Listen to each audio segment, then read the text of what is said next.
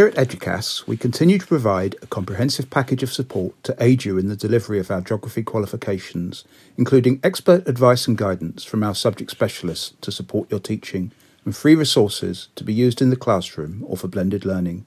We're here to support you.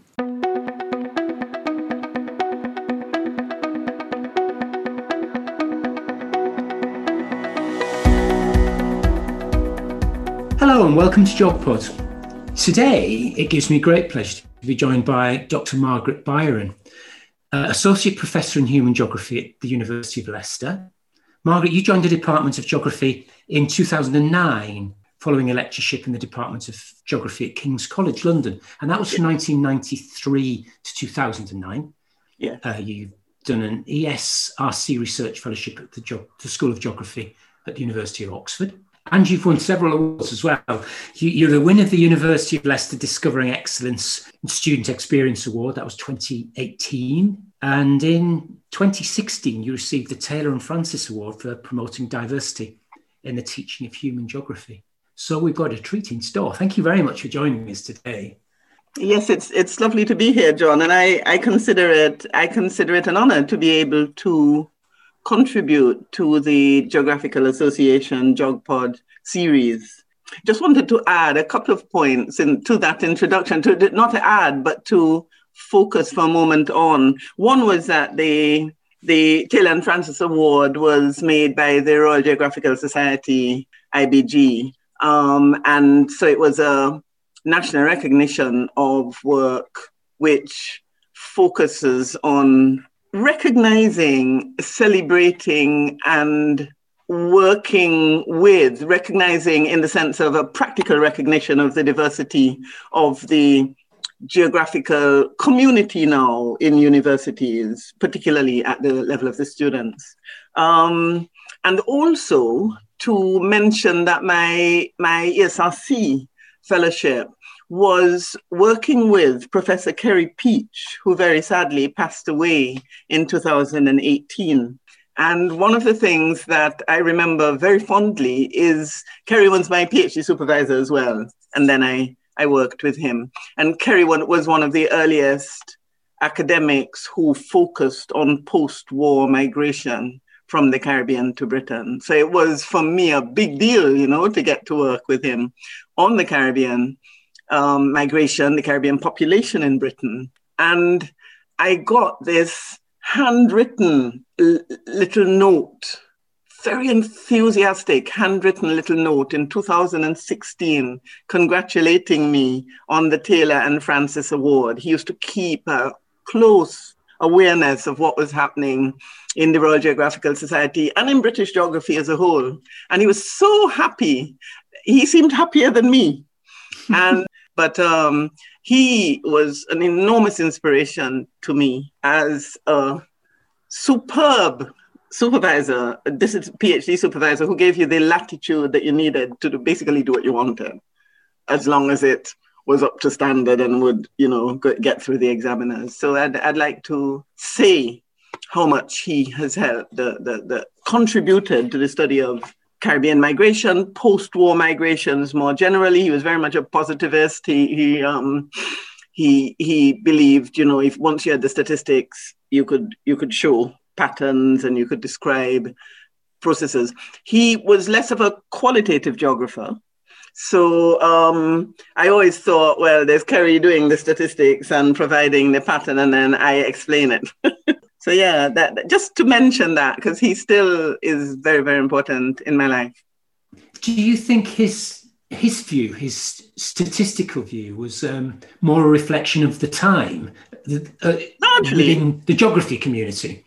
Largely. And of course, the School of Geography at Oxford, where I did my PhD, was linked to the Department of Anthropology. But I think for them, a lot of the time, they sort of thought, the anthropologists do the human stuff and we deal with the stats. Although they were qualitative geographers within the department at that point. But of course, David Harvey was actually in the department for quite a lot of the time that I was there. And there was the clash of the structuralists with the positivists as well. So, the empiricists and the much more structural geographers was already happening by the time, at the end of the 80s, of course, it had happened for some time by then. So he was really early on, and he was fascinated by this incoming post-war migration and the obsession by the British state with ending it, with imposing the Commonwealth Immigrants Act. And his argument was, no, these flows are shaped and controlled by demand for labor. I wanted to ask you, because that was a part of history that I didn't know an awful lot about, to be fair. And I studied A-level geography, A-level history, economics. So I did that sort of package where I would have expected to have learnt about that migration, but we never touched upon it. But there was a pre-war migration as well, wasn't there? Well, there was, I suppose, there was an ongoing low-level migration between Britain and the Caribbean and African colonies for a long time, because Britain was, it was the colonial power. So education came from Britain, because particularly in the Caribbean, where societies had been literally artificially constructed as a slave society, and there were the planters and the planter class, the planter cohort, were relatively small relative to the slave populations, and any indigenous societies who had been present in the Caribbean when the British and the French and the Dutch and the Spanish and so arrived in the islands were wiped out largely. Very small remnants remain. St. Kitts and Nevis, where I grew up, didn't have any indigenous people. So the population were Black slaves and then ex-slaves, emancipated slaves. The elites would go. The elites were largely the white population, the planter class. Their children would go to Britain to be educated and normally stay on there. And then over time, you had different elements of the society as the Black population gradually attained positions, teachers, more senior people in the society. They would occasionally, the British were beginning to train in inverted commas, a Caribbean civil service. And members of that civil service would go away to study. So, for example, I had uncles who came to Britain in the early 1940s to take positions like probation officer. So they would go and do a 6-month or a 1-year probation officer course. One of them came to Cambridge, actually. So people were coming for education largely in that period. And indeed, John Killingray wrote about Africans in Britain, and in the 1990s. And his book, his collection of essays, was a collection of authors who wrote about the African population of the United Kingdom, all the way back from 1812 right through to the middle of the 20th century, and largely people who came to study. There were also seamen who came to Britain. So there were small Caribbean and mixed populations in cities like Cardiff and Liverpool who came as members of a seamen cohort and who stayed on, not always, some would settle for a while and then become merchant seamen again, but they tended to marry local Liverpudlian or local Welsh women. So you had a mixed, dynamic ethnic community, dynamic ethnic minority community in the port areas of those cities, long before major Caribbean communities developed in the post-war era in cities such as London and Bristol and Birmingham, for example. Those were much older communities and fascinatingly mixed, because they were the Caribbean members of those communities were part of African migrants, Norwegian migrants, Somalian migrants also from Africa, but communities who were very much seafaring communities. Portuguese people were there. And that Cardiff was a fascinating society because it had migrants due to the arrival of seamen because of the coal industry and the coal transportation industry there. So the economic element is fascinating, but also the social element and how that social element translated into a cultural community which accepted diversity and difference. Would that be Shirley Bassey's heritage then? Absolutely, it was Shirley Bassey's heritage. Yeah, That's absolutely. She came from a large family. The father, I think, was West African, and her mum may have been Welsh, but I would need to look up the details. But absolutely, Shirley Bassey was from that part of Cardiff. Yeah. And that pre-war. That pre-war arrival. That's fascinating. Yeah, and many in Cardiff, it was very often the case that they came as seamen. And, you know, sometimes would create a community from that. So in Liverpool, I think it was Liverpool where you had a crew community from KRU community from Ghana. And they were seamen who came, and then gradually and social network meant that their friends and relatives came. And you actually had a little community of people from that particular part of the West African community. So yeah, there was migration, but it was small. It was often for education or through industries, coastal industries such as existed in Cardiff or in Liverpool. And of course, Liverpool was very heavily connected with the slave trade. So you would have had very early arrivals who would have sometimes arrived as ex-slaves or even as slaves and then attained their freedom within Britain. Would that have occurred with Bristol too? Very much with Bristol. Yeah. And there's evidence of that. They're wonderful. For me, going to Bristol is both distressing and also fascinating from a historical point of view, because a very popular, wealthy family in Bristol was the Pinney family, Pinney. And they bought a massive estate in the island of Nevis in the Caribbean. And all their slaves, most of their slaves were called Pinney, because they bestowed, dumped, destroyed the names of the slaves who came from Africa, destroyed all remnants of their names and named them the English names. So I grew up with neighbors who were called Pinney. One of my cousins married a Pinney. And interestingly, most of that family of young people migrated to Leicester in the post-war era. So there's this massive Pinney connection here in the city of Leicester.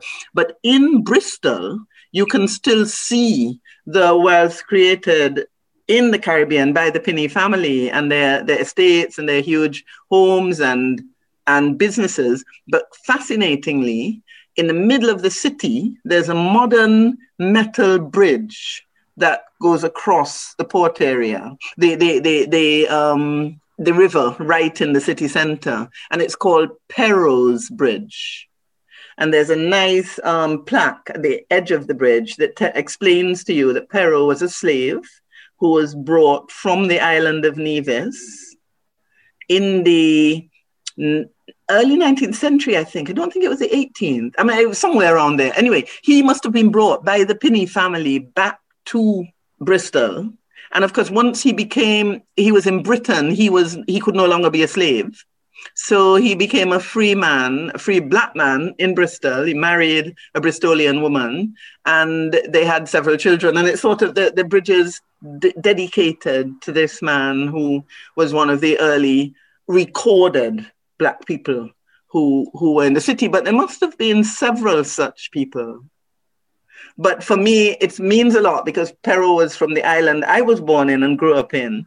The name Pinney is so much a part of the island life back in the Caribbean, but also the Pinney estate is enormous. I mean, it's a significant section of the island, and the idea that was just owned by people who came to the island and were allocated this enormous piece of land, you know.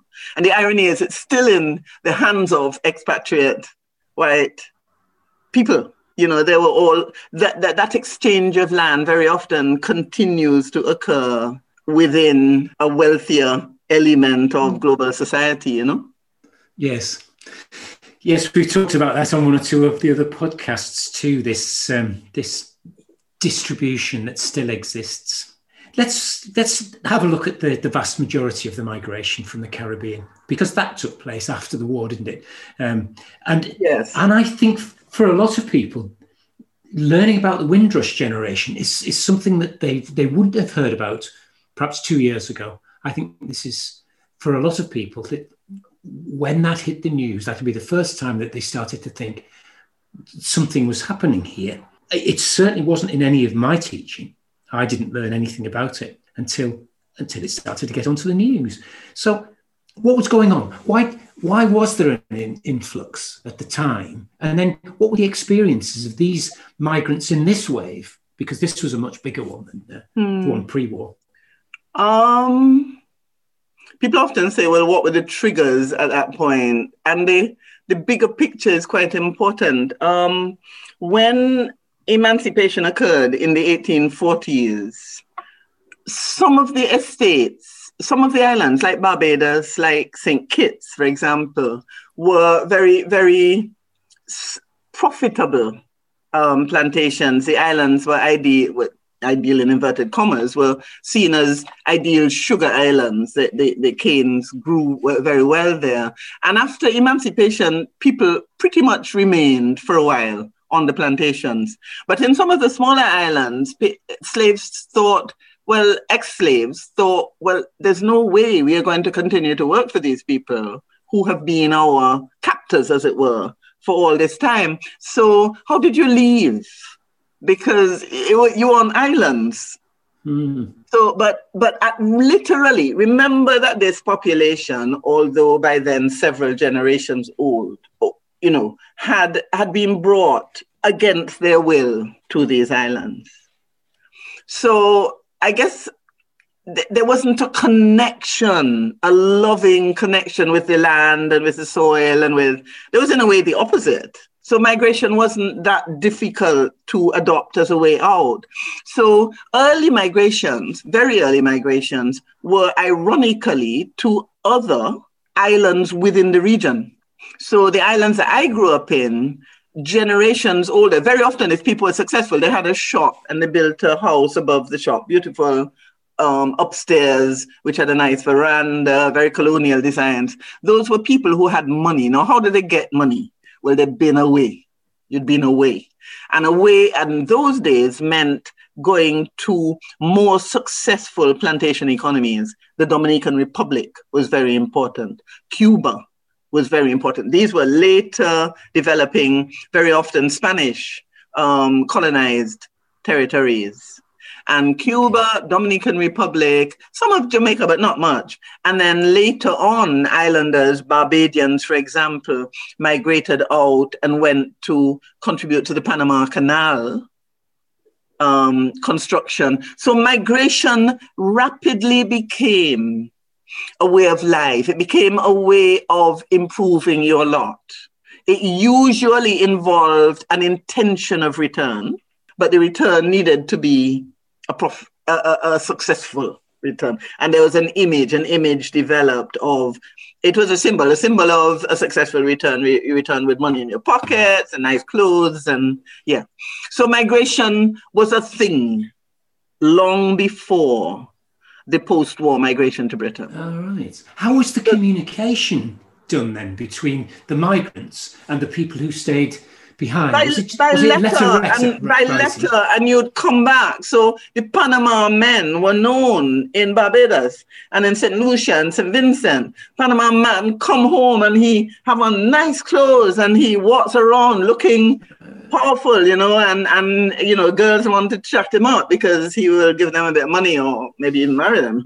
You hope anyway, and so on. And it was like that. And then what I found fascinating, because the Dominican Republic migration was not that far away from the migration to Britain.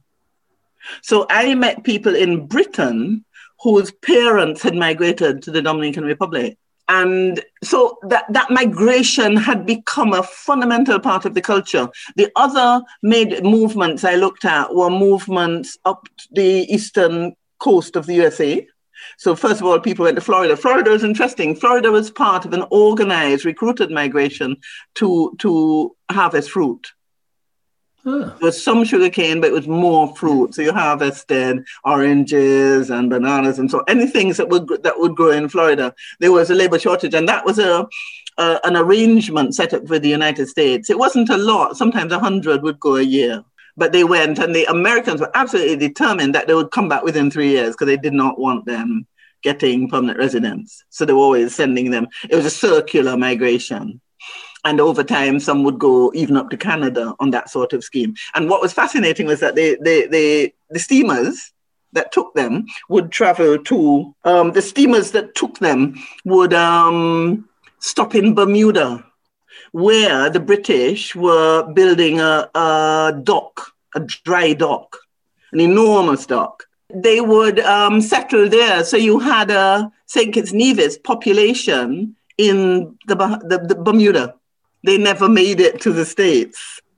And so that population was well known and would come home occasionally. So yeah, it was what happened in 1952 was the Walter McCarran Act. And there was a real restriction on Caribbean people entering the United States. So there was a barrier put up. And at that point, Caribbean people who were by then migrating as a way of life, literally, you either had a higher education and you became a teacher or whatever in society, or you migrated. Those were the two ways to progress. And of course, from the 1948 British Nationality Act, people in the Caribbean, whereas they were as colonial subjects, they could come to Britain. In 1948, the British Nationality Act put in writing that people had access. They were citizens of the United Kingdom and colonies. So they had full access to migrate to Britain, and did. What really triggered it was the wartime participation of Caribbean people in the British Armed Forces, be it in the Navy, the Army. Many came to support the British war effort during World War II, and were very much welcomed as staff for the war effort. Hundreds and hundreds of men came to do that. What then happened was that at the end of the war, many were demobbed. Some were not fully demobbed. Some got leave and had the opportunity to return to islands like Jamaica, Barbados. And in 1948, the ship, the Empire Windrush, pulled in at Jamaica. It was interesting. It was an financial strategy by the boat's captain that it was a ship that came from, I think the Windrush left Britain to go to Australia to pick up men who had not been demobbed and wanted to come back to Britain, but you have to fill the ship, basically, to make the trip worthwhile. So they stopped they must have come through the Panama Canal because they had Mexicans on board. They crossed the Pacific, came through the Panama Canal into the Caribbean, and they had been asked to stop at Jamaica to pick up some not yet demobbed military men. And the ship's captain, they were in the Caribbean for some time, the ship's captain put out an advert in the local newspapers offering passages to Britain. So many men who had come back home, who'd been unable to get work, and who were demobbed, decided that it might be worth it. They'd seen jobs available in Britain. They'd seen how London had been destroyed in the Blitz. They knew that there was work available to reconstruct Britain. So they came to try to see what was available. They weren't invited at that point. in inverted commas, at that point. But they thought, and in fact, there was a lot of concern shown as the Empire Windrush neared Britain by the fact that this was a boat that was coming in with more than 400 Caribbean men and women, some women, looking for an opportunity to work. You know, that was the agenda. So it was linked to the military association initially. But of course, once the relationship was established with Britain as a migration destination, they'd write to their relatives and they'd say, you know, there's opportunities here, there's work, there's hope. They didn't say how cold it was, how hostile the public were to them. They just said, you know, it's worth coming.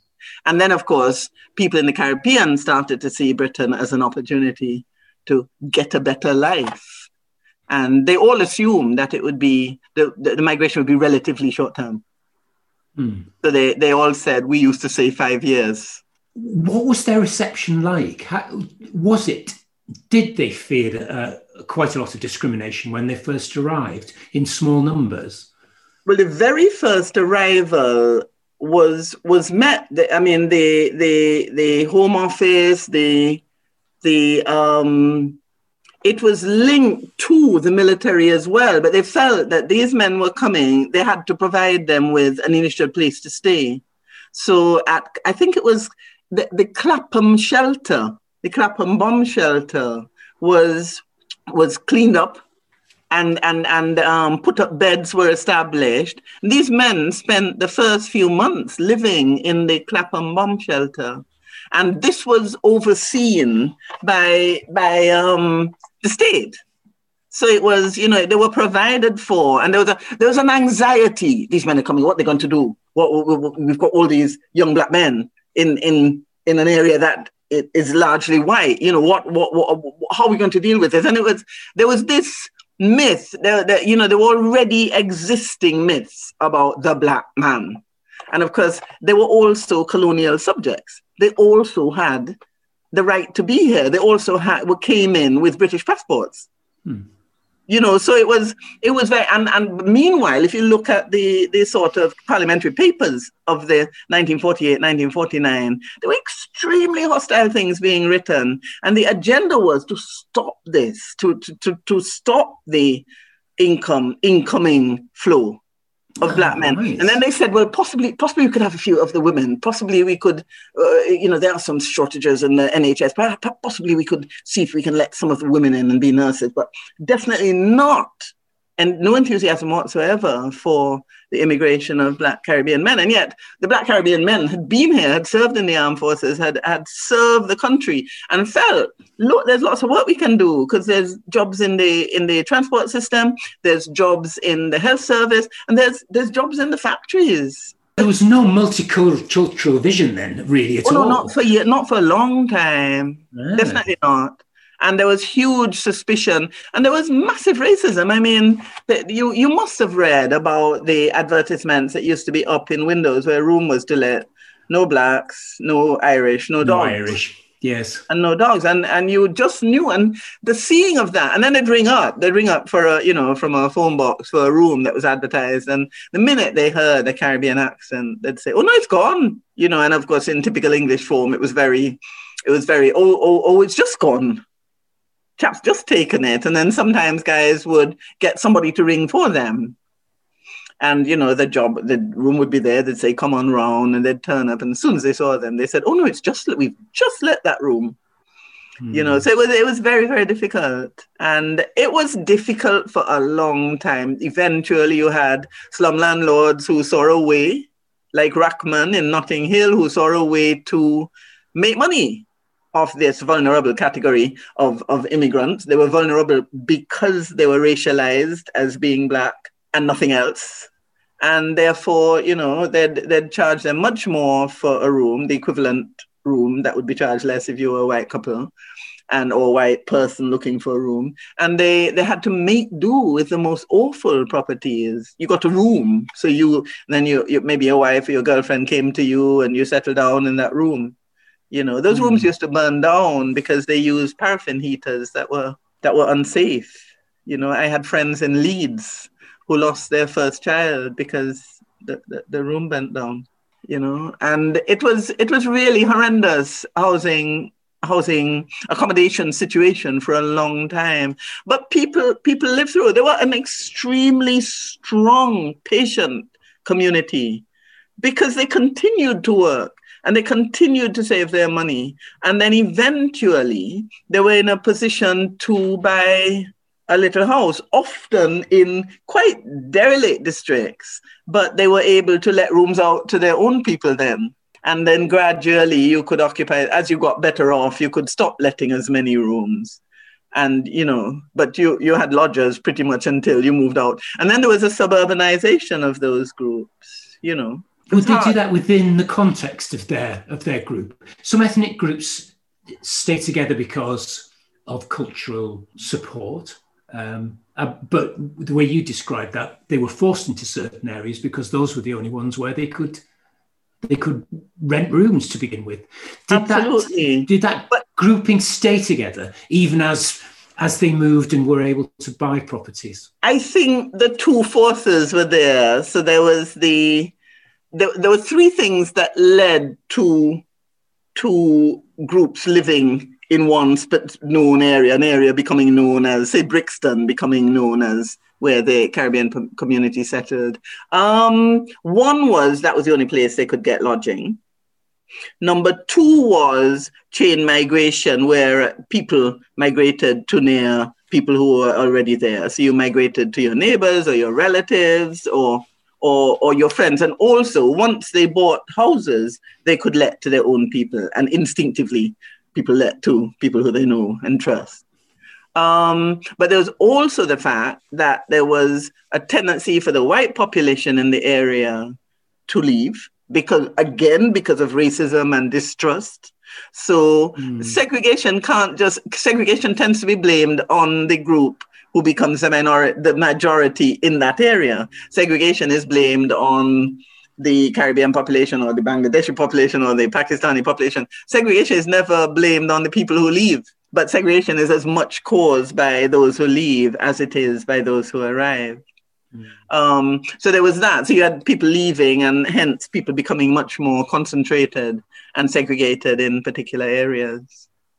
And invariably in the poorest areas of cities such as Bristol has St. Paul's, which was a district that was very much stigmatized, you know, and associated with categories that were not fair. You know, you had very hardworking, often communities who had become stigmatized by a wider racist society, really. That's interesting. You said there were contradictions as well in the policy, in the colonial immigration policy as it went through the 50s. So there were contradictions and difficulties for the immigrant group. Well, I think the contradictions were in British society because these were British citizens, but were also rejected by the society that they thought was theirs, by the country, the nation that they thought was theirs. The irony was that in the 50s,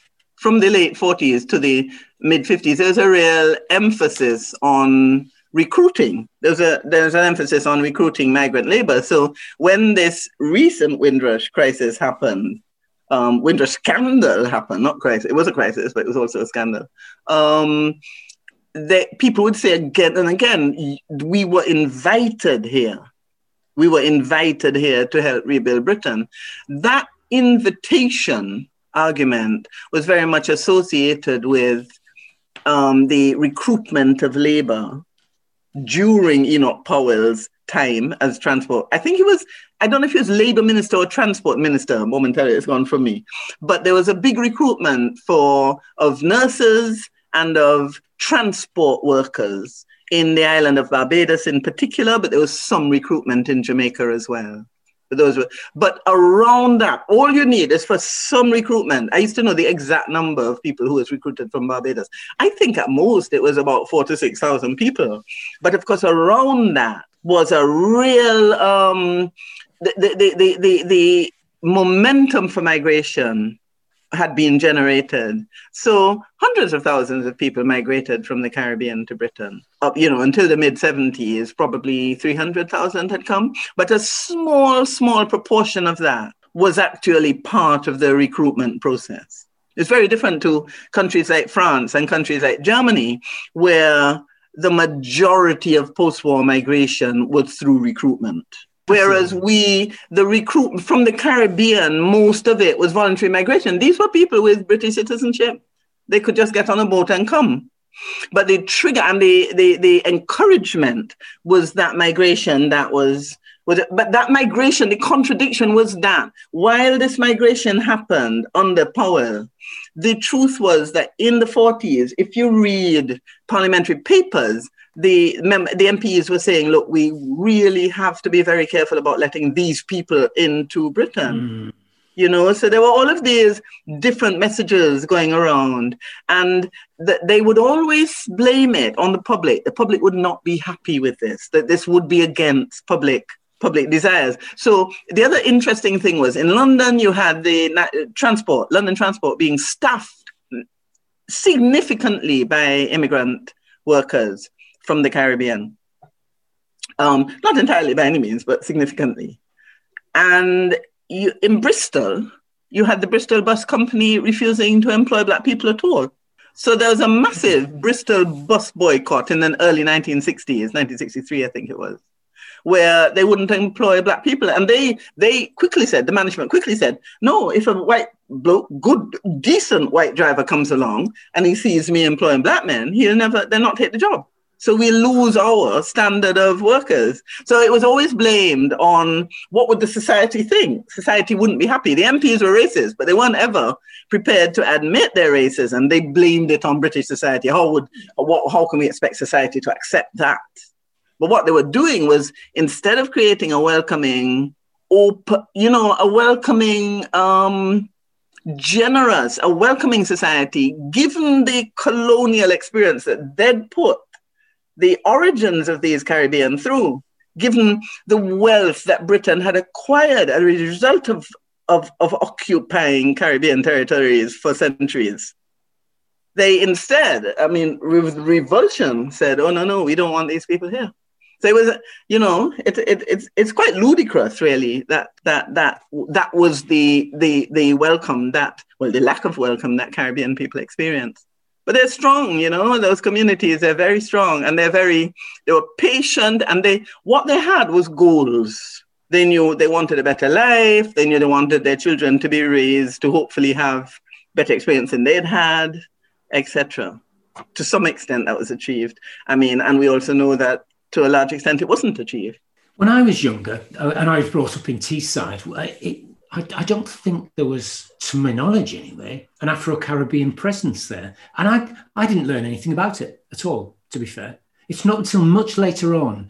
And the idea of the Notting Hill Carnival and the celebration of people here who've come from the Afro-Caribbean states is something that I don't think I experienced at all as a youngster before I went to university. It was the community settled in particular urban areas, and Teesside was not one, but the majority ended up living in London, and Birmingham and the West Midlands became the next major Caribbean settlement area. And of course, within cities, within Birmingham, certain areas like Handsworth became very much a Caribbean settlement area initially. That of course moved on. Was there a difference between the sorts of jobs that they did? So was it largely services in the London area and manufacturing? In the London area, it was largely services, but it was also manufacturing, because around London, there were also manufacturing districts,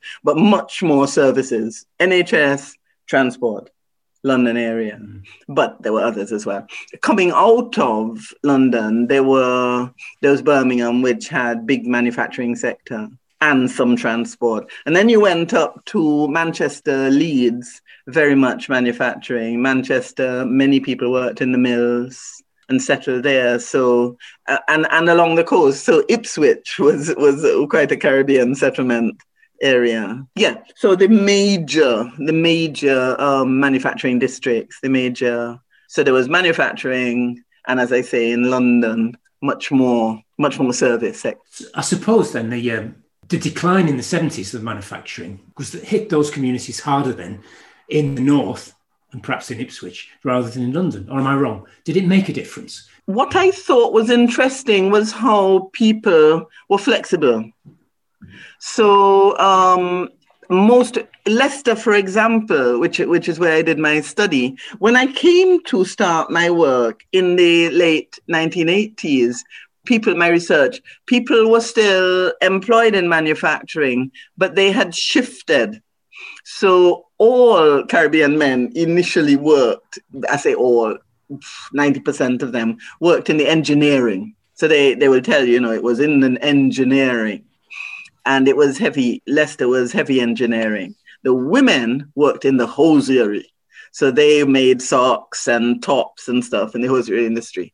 And that was what one did. By the time I came in the 1980s, the engineering was in decline, but people were still working in factory sectors. Many people had shifted. Walker's Crisps had their biggest factory in the country in Leicester.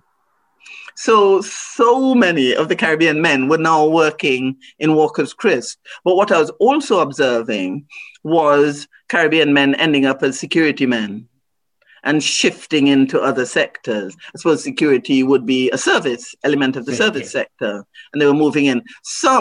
It was very early days of people becoming hospital porters, etc. But there was a shift. There was very little unemployment when I came to research in Leicester, but people had moved. I had friends in Manchester who moved from the tailoring sector, so working in Burton's for decades, had moved into cleaning the university. So there were women who had become part of the university cleaners workforce. So gradually shifting into services. I want to ask you a little bit. I don't want to go too far into this, but I know you've done a study with a colleague of yours looking at the comparisons between people moving into France and people moving into Britain, both colonial powers. And there were some similarities, but differences too. I wondered why they came about and what did you found when you did that comparative study? Well, initially you would think, there were colonial powers in the Caribbean, migration happening quite a similar way. People had that route because they had those passports. They were similar, but we always stress that context. What it proved to us was that context was very important. So when people came into France, while housing was initially a little bit difficult, the state was much quicker to house the population migrating in from the Caribbean. So they got HLM. HLM was high-rise, effectively high-rise, suburban high-rise buildings, and they'd get a flat in such a high-rise building. Caribbean people often had to be in Britain for 10 years before they had access to council housing. So there was a responsibility taken by the French state for French people who were migrating from the Caribbean, because what the French didn't want was the Caribbean people being established as anything different to anybody else in France. So the assimilation agenda was very strong. And that impacted on the experience that people had. It wasn't necessarily a brilliant experience. I mean, I don't know if you've ever seen an HLM high-rise flat, but it wasn't ideal accommodation, but it was of a far higher quality than in general, what the British got. They didn't always get it immediately. They often, if they worked in an inner city area, they wanted to stay in an inner city area in Paris, and the accommodation was very expensive, very small, and not very nice. So people eventually agreed to move out to Saint-Denis or, to suburban areas where there was accommodation, but they had to travel a long way to get to work. So there's a kind of segregation there too. It was a similar period. There was a similar shortage of work in the Caribbean. So there were similar links. But Britain very quickly moved to stem the flow. And France in a way, did the opposite, because they incorporated their Caribbean colonies as parts of France. So the Caribbean colonies became Département d'Outre-mer, which meant that they were overseas parts of France. And that's remained the case till today. And nobody in the French state will hear of you discussing the Caribbean, the Antillean population. They don't like it. They don't like you to discuss that. The Antillean population have experienced discrimination, are very aware that they're not equal in France. But it's the ways in which they express that. So I remember sitting in Les Halles in Paris and watching these young Black people with hoodies on, which said, I think it was 971 and 972. And I was sort of thinking, what's with this 971? And then I looked it up, and it was a postcode for Guadeloupe and Martinique. Oh, right. Yeah. And it was like, we are us, we are different. Yeah. But of course, within the French assimilation ideology, that is not recognized. That symbol is not acceptable. So there was conflict, but it was subtle and it was often unspoken, but Whereas, so the experiences are similar but different. But the key thing is, they've always been told in France that they're French. And of course, that becomes even more hurtful when you suddenly realize it's not quite like that. That people from Saint-Denis and the suburb, the banlieue, they don't get jobs in the same way. They don't get into the same universities. They're not respected in the same way. I know people who ask other people to be their address in order to put on a job application. Because if you come from the banlieue, you're classified as less than. So much for equality and fraternity. But in Britain, so there are a lot of parallels, but there were also differences. There's a guarantee of being part of the thing that happened to Caribbean people's children who came here at anywhere between 6 months and 12, 15 years, who were suddenly told you're not British. That couldn't happen in France. It still couldn't happen in France, because you're still French, even today, if you're born in Guadeloupe or Martinique. I was going to ask you about cultural otherness. I'm not sure if this is the lead into it, but what does it mean? What are we talking about with cultural otherness? I find it a strange term, but I suppose, because, it's not a term that I would ever use. I think I must have picked it up when I was reading some research into what you'd been writing. And I found that, and I thought, well, I'll ask you. I don't know whether people feel that. You've said that the French were, on the face of it, more assimilated, but not really. But assimilation was not necessarily what they wanted. They wanted to have, I suppose they wanted their origins and their histories known and respected. Right. And the French were saying, no, under assimilation, we are just French. There's nothing more to us than Frenchness.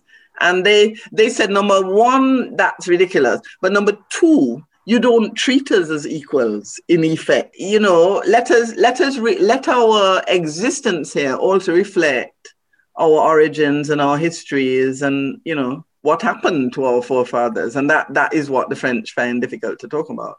Well, we do too here in Britain.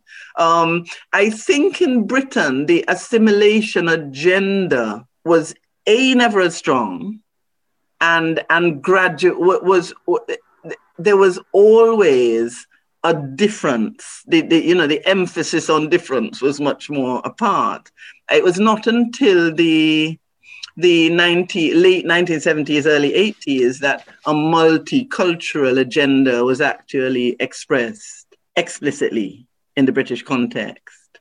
But that multicultural agenda was never adopted in the French context. So culturally, it wasn't so much that the multiculturalism spoke of there was them and us. It was we are of many. We have a society that respects people of all origins. In reality, it was a bit of a myth. And I find today that the idea of multiculturalism, the use of the term multiculturalism, is problematic in that it covers over use of the word race, and it particularly covers over the racism that is part of our everyday life.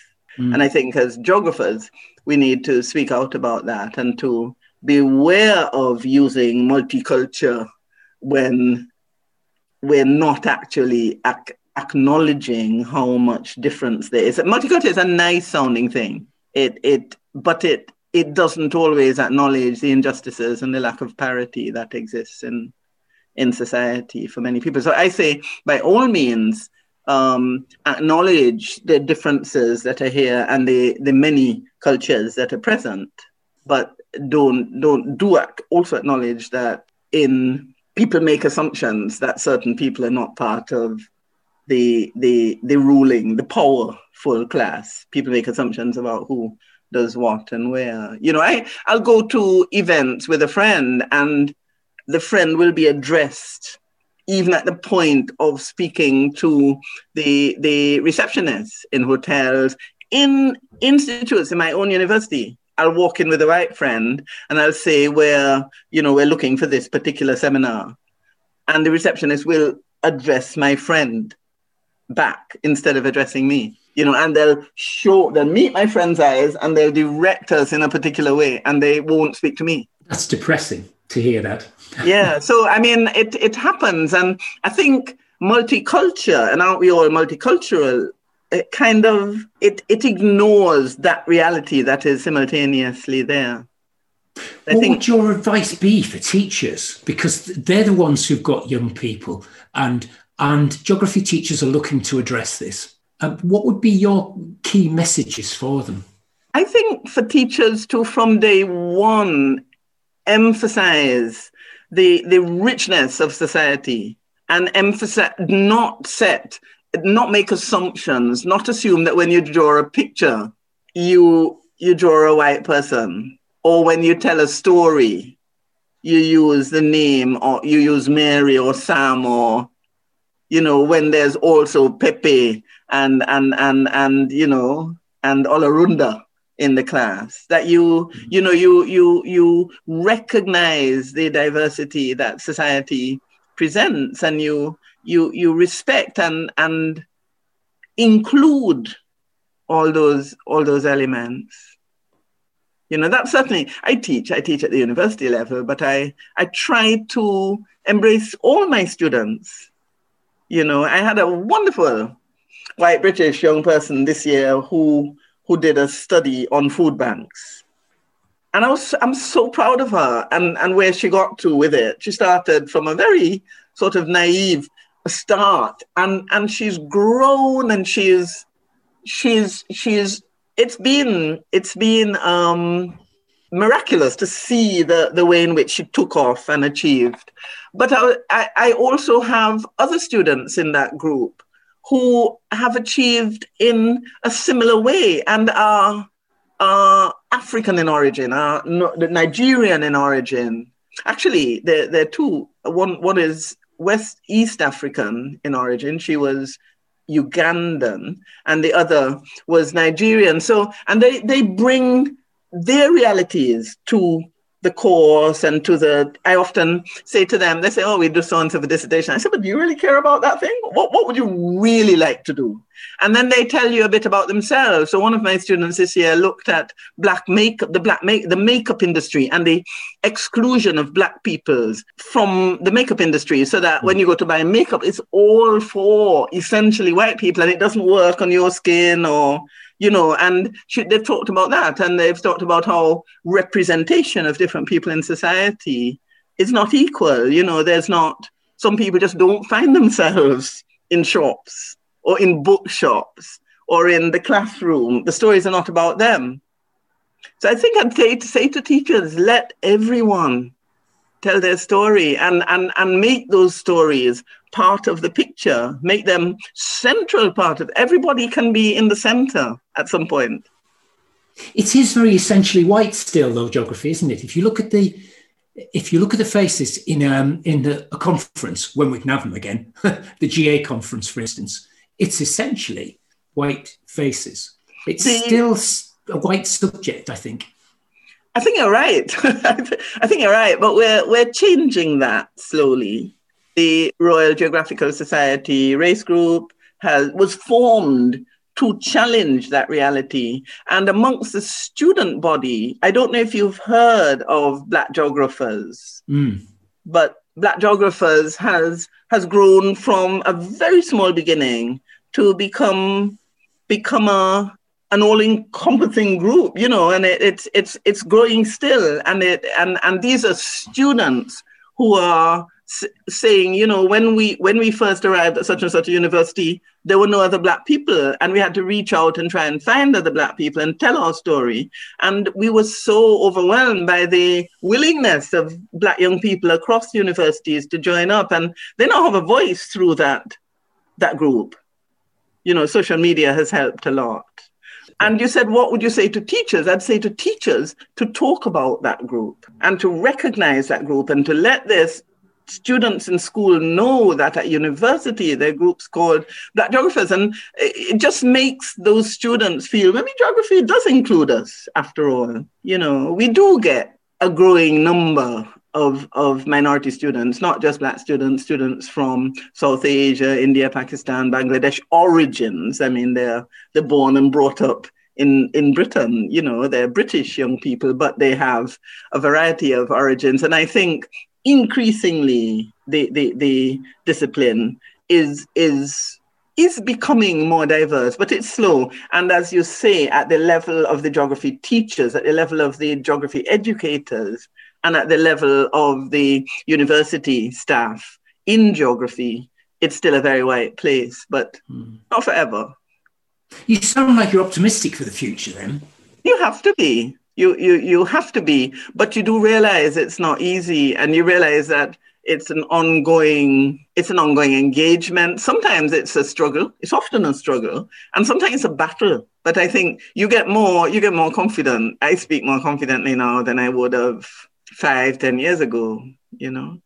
And I think what gives me confidence is the knowledge that they're my colleagues in the race group, my friends, my supporters in the Royal Geographical Race Group, but Society Race Group, and that there are groups such as Black Geographers who are prepared to stand up and say, we count, we have contributions to make, we do really interesting stuff, and we are succeeding despite the odds. Because when you're Black and you're a student, people assume that you're not up to standard. So you have to come in fighting, you have to hit the ground running, because if not, people will accept that you're not up to it much more easily than they will accept that you can be the best. That's really quite distressing to hear, but I can quite well understand it. And as soon as you start to try and put forward a history that's not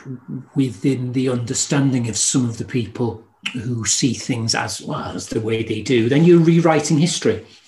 And it isn't rewriting history, it's just filling it in. Because history has always been written, you know, and usually it's the powerful. And in this country, certainly the powerful have always been a certain sector of white society, by no means the whole of white society. And the irony is, a lot of the people will say you're rewriting. So you've got the elites saying you're rewriting history, but you've also got people who are controlled by the elites saying you're rewriting our history, you know, So that it's difficult, but we will continue to fill in the gaps, the big gaps. Yes, and I think you're doing a really good job with it. To end, you know, I would like to say that Caribbean migrants have contributed to British society so substantially, both in terms of the labour force and the contributions they made to the National Health Service, to the transport system, to building the British economy, but also through contributing to our cultural reality and our arts. And I thought of, last couple of nights ago, David Harewood was on BBC One talking about COVID and how it had disproportionately affected the Black populations. David Harewood, everybody knows his name because he's been so successful and brought attention and celebrity status to Britain. Selena Godden, who's a wonderful activist, poet, author, you know, Andrea Levy. Is today International Women's Day, or is it tomorrow? You know, Britain is known for its Black women who have contributed to the art scene. So, you know, I think we should be celebrating Black people in Britain, and many people are, you know. Steve McQueen, I mean, how could our art sector survive without the contributions that Steve McQueen has made? And it's brought Britain into the limelight, you know, just at the Golden Globes a few days ago, you know. There were British artists who were being recognized, and British Black artists amongst them. So, you know, it's important. I think we disproportionately contribute. Our contribution is disproportionately big as an element of British society. And that is what I'm proud of. Well, I think that's a good place to stop, actually, because that's a really uplifting finish. And rightly so. Rightly, you should be proud. This has been fascinating. Thank you very much. Thank you, John. If you've enjoyed today's episode of JogPod, you might also enjoy the GA Annual Conference.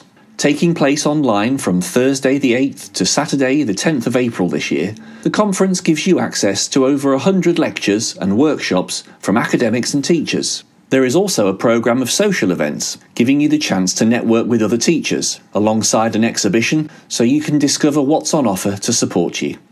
Prices start at just £50 for the full 3-day conference, and student members of the GA can attend for free.